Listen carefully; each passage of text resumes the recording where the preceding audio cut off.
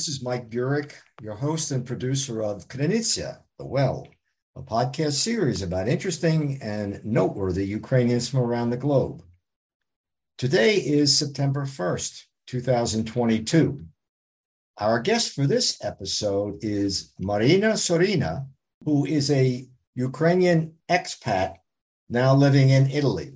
This episode is produced for the Ukrainian Weekly, a Ukrainian newspaper published in English in the U.S. since 1933. Welcome, Marina. How are you? Hello, I'm very glad to join you. Thank you so much for joining us today on Krynytsia. So I'm very curious about how and why you got to Italy and when. Well, it's a kind of a typical story because I came here from Israel. So I was actually born in Kharkiv in a Jewish family.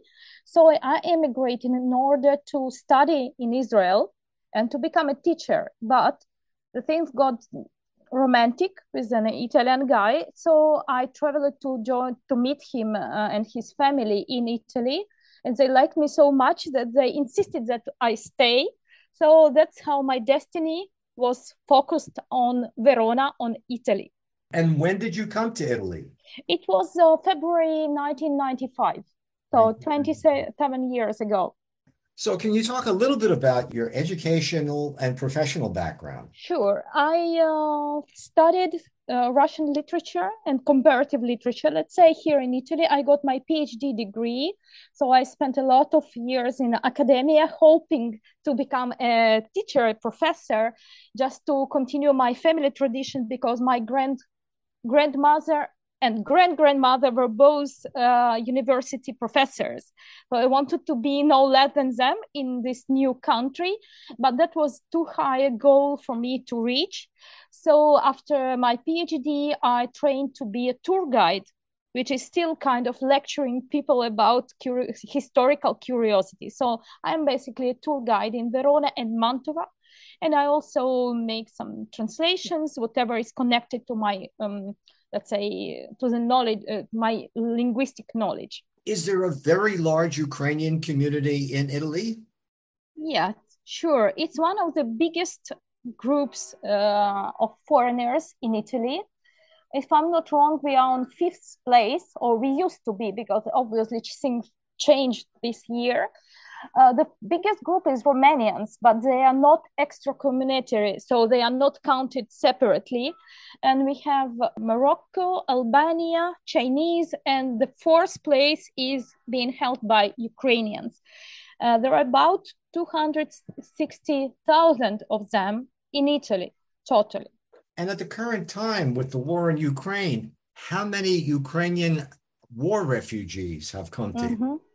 So the statistics that I have, they are going back to April. It was about 50,000 persons. And specifically in Verona, we have about 2,400 of them.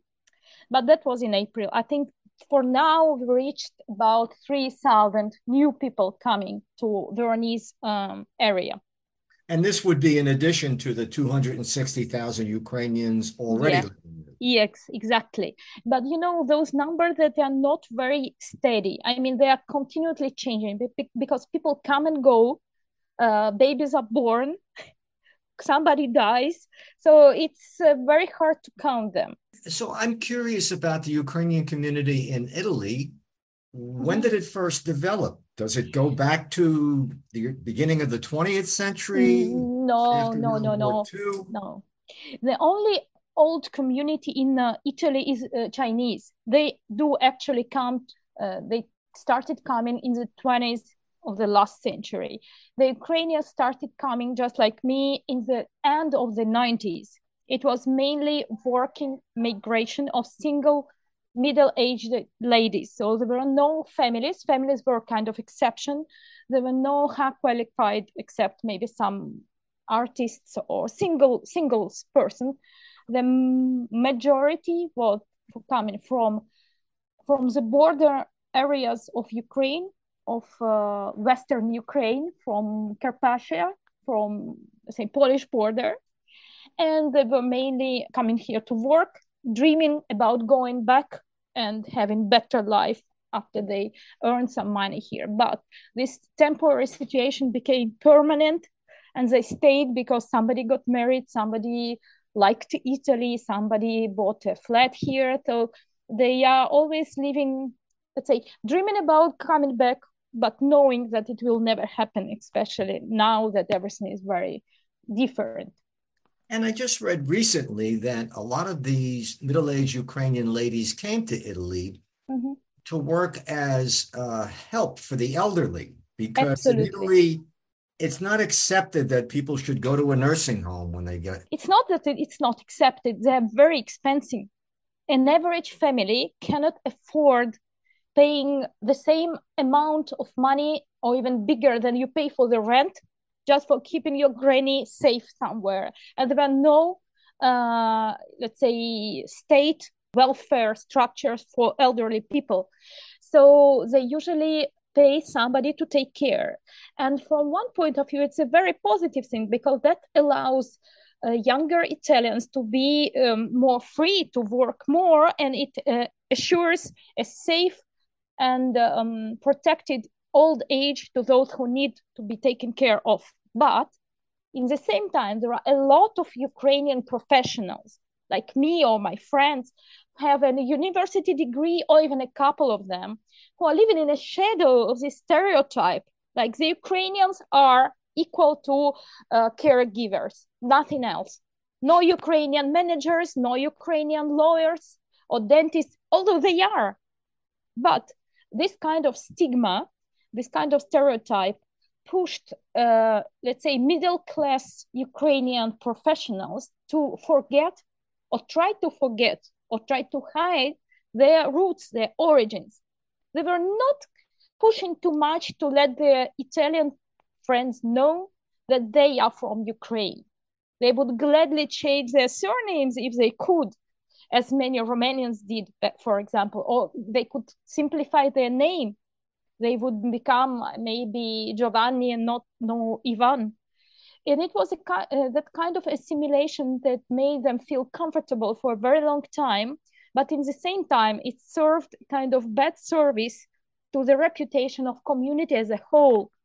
And so when did these young Ukrainian professionals start coming to Italy?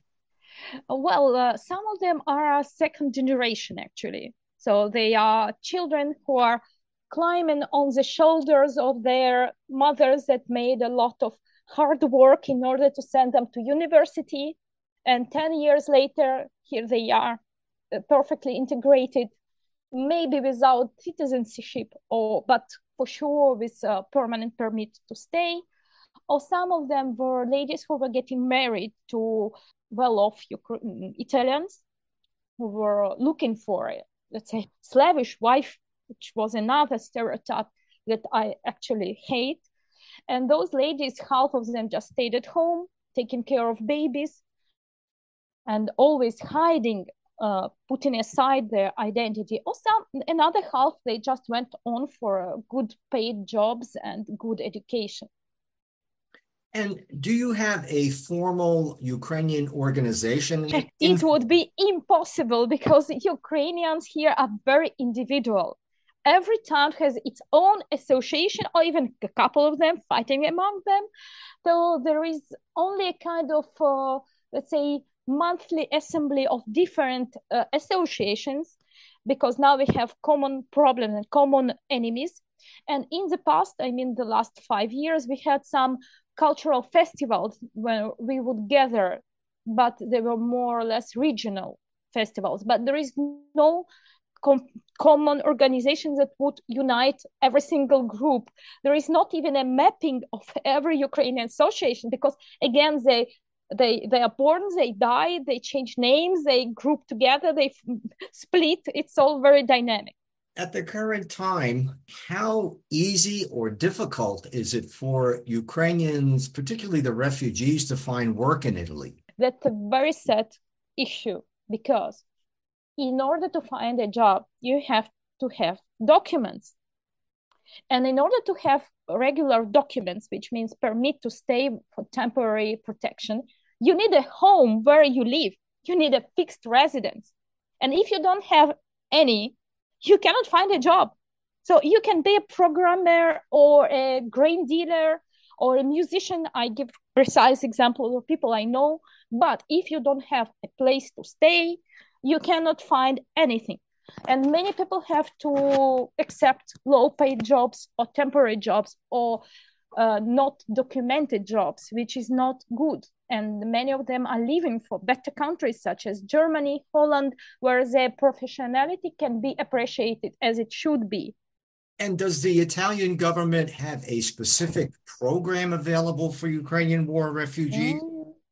Unfortunately, I wouldn't like to be too critical, but I cannot go soft on them because they promised a lot. They did maybe half of what they promised, but even what they promised was not sufficient because there are no integrated programs that would give language courses, job placements, and maybe some lodging help. So they promised some money, some like pocket money. About we are speaking about 300 euros for 3 times, which is even less than minimum. But they couldn't even arrange for a normally working website on which people could register and be sure that their data are recorded. And those who managed to get registered, they got no money. Like they've been waiting 3 months, 4 months, nothing. Some others got 3 months altogether, others got only one. So there is no regularity even in what Italian government suggested.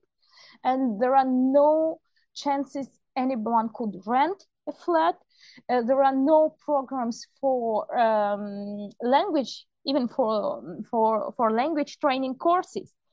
And there are so many difficulties that maybe half of people who have chosen Italy in the beginning, they came back home to Ukraine, preferring to stay in a unsafe and destroyed environment than to be in sunny and beautiful Italy, but with no guarantees and no help. You mentioned earlier that there really is no specific mapping of where you are in Italy. But from your experience, what is your sense? What cities or towns are they settling in primarily? Obviously, those are the biggest towns where you can find more work. So it's Milan, Rome, Naples, and Bologna. And I think that the best one is Rome. Actually, our capital city is quite a mess for everything. But the Ukrainian community there is incredibly well organized, very strong. Also because there is Vatican. So there is Catholic Church nearby with all the little organizations and groups that are providing help. And there are very strong leaders there and also in Milan. And they are really amazing. And they were so active even before 1940. So before Maidan, they were already strong organization. So they got only stronger and stronger with time, and they improved their methods, and their reputation is quite strong. And I must say that my organization, my association that is called Malve di Ucraina. Malva is a flower. I'm not sure how it's called in English, but it's a very useful flower that people drink when they are ill to get well. So our organization is about 60 volunteers, and we do have a positive reputation. What would you say is the greatest challenge for Ukrainians in Italy right now? I would say that it's very important to distinguish our idealistic perception of Italy as a sunny and beautiful place, and not to get bitterly disappointed inside your soul when you see the reality of Italy, which is really something that makes you feel that Ukraine was much more developed country than Italy is now. For everything that regards bureaucratic procedures, documents, Ukraine was much better, more digital, more fast, more responsible. So I would suggest to Ukrainians in Italy not to let themselves be disappointed, to go on fighting for finding their place in Italy, because when the first barriers will be overcome, when they will overcome all the first bureaucratic barriers, they will see that it's a safe and nice place to see, more than enough to bring up your children, very good for elderly people or for people with health problems, not so good for young and ambitious. And it's the Italians' problem that they are losing all the Ukrainians that could contribute to local economy. So fight the first negative impression and press on in order to find your place under Italian sun. Marina, we're just about out of time, but I did want to ask you my final question, which is, we chatted a little bit before about you running for parliament in Italy. What's that all about? Well, when I started helping refugees in February, March, I saw that the problems are systematic. I can save one person, one family, find a job, find a work once, but it's not my duty. It's the government who has to take care of those in need. And they're actually trained for that. They get money for that, but they do not what they should. So I saw that the changes might be done on political level. And I joined a party that is the only one in Italy that is clearly on our side. They're called Europa, Più Europa, Plus Europe. And they are basic liberal democrats. And just to mention one, we have a British lady running for Senate together with me, with my same group. So they're very open to people with different origin. They are absolutely pro-Ukrainian. Their main task is fighting for human rights, which is the same thing that Ukraine wanted when they started Maidan, for the diversity, for the ecology, and for many other little things that usually bigger parties do not care about. Because speaking about euthanasia or legalization of cannabis is not something that makes you popular. But we are not looking for popularity. If we get our 3%, we'll be happy enough. So when is the election? It's on 25th of September. Well, best of luck with that. Thank you. I have been speaking with Marina Shorina, who is a Ukrainian expat living in Italy, actually since the 1990s. And this is Mike Burek, your host and producer of Krynytsia, The Well, a podcast series about interesting and notable Ukrainians from around the globe.